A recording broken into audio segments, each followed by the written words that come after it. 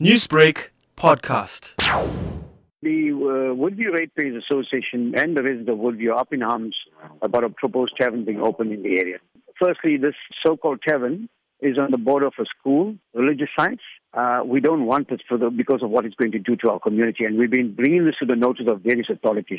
We're humbly appealing to these authorities to please come on board and help us. As an association, what sort of action have you taken to prevent the tavern from being open? We've had 2 mass meetings. We've had supporting petitions from the residents. We've submitted a dossier, both from the South African police, ourselves, the community, as to why we don't want this to be open. And what is the way forward for the Woodview Ratepayers Association now? The way forward for us, should we not get the relevant authorities to listen to the voices of the people, then we're going to have to seek legal advice on this matter and take it up. But we promise the community that we're not going to let this lie down. Talking about the community, how have the community reacted to this proposal? Totally up in arms. On every single public meeting we had, the residents are very clear in their mind they do not want this to be open.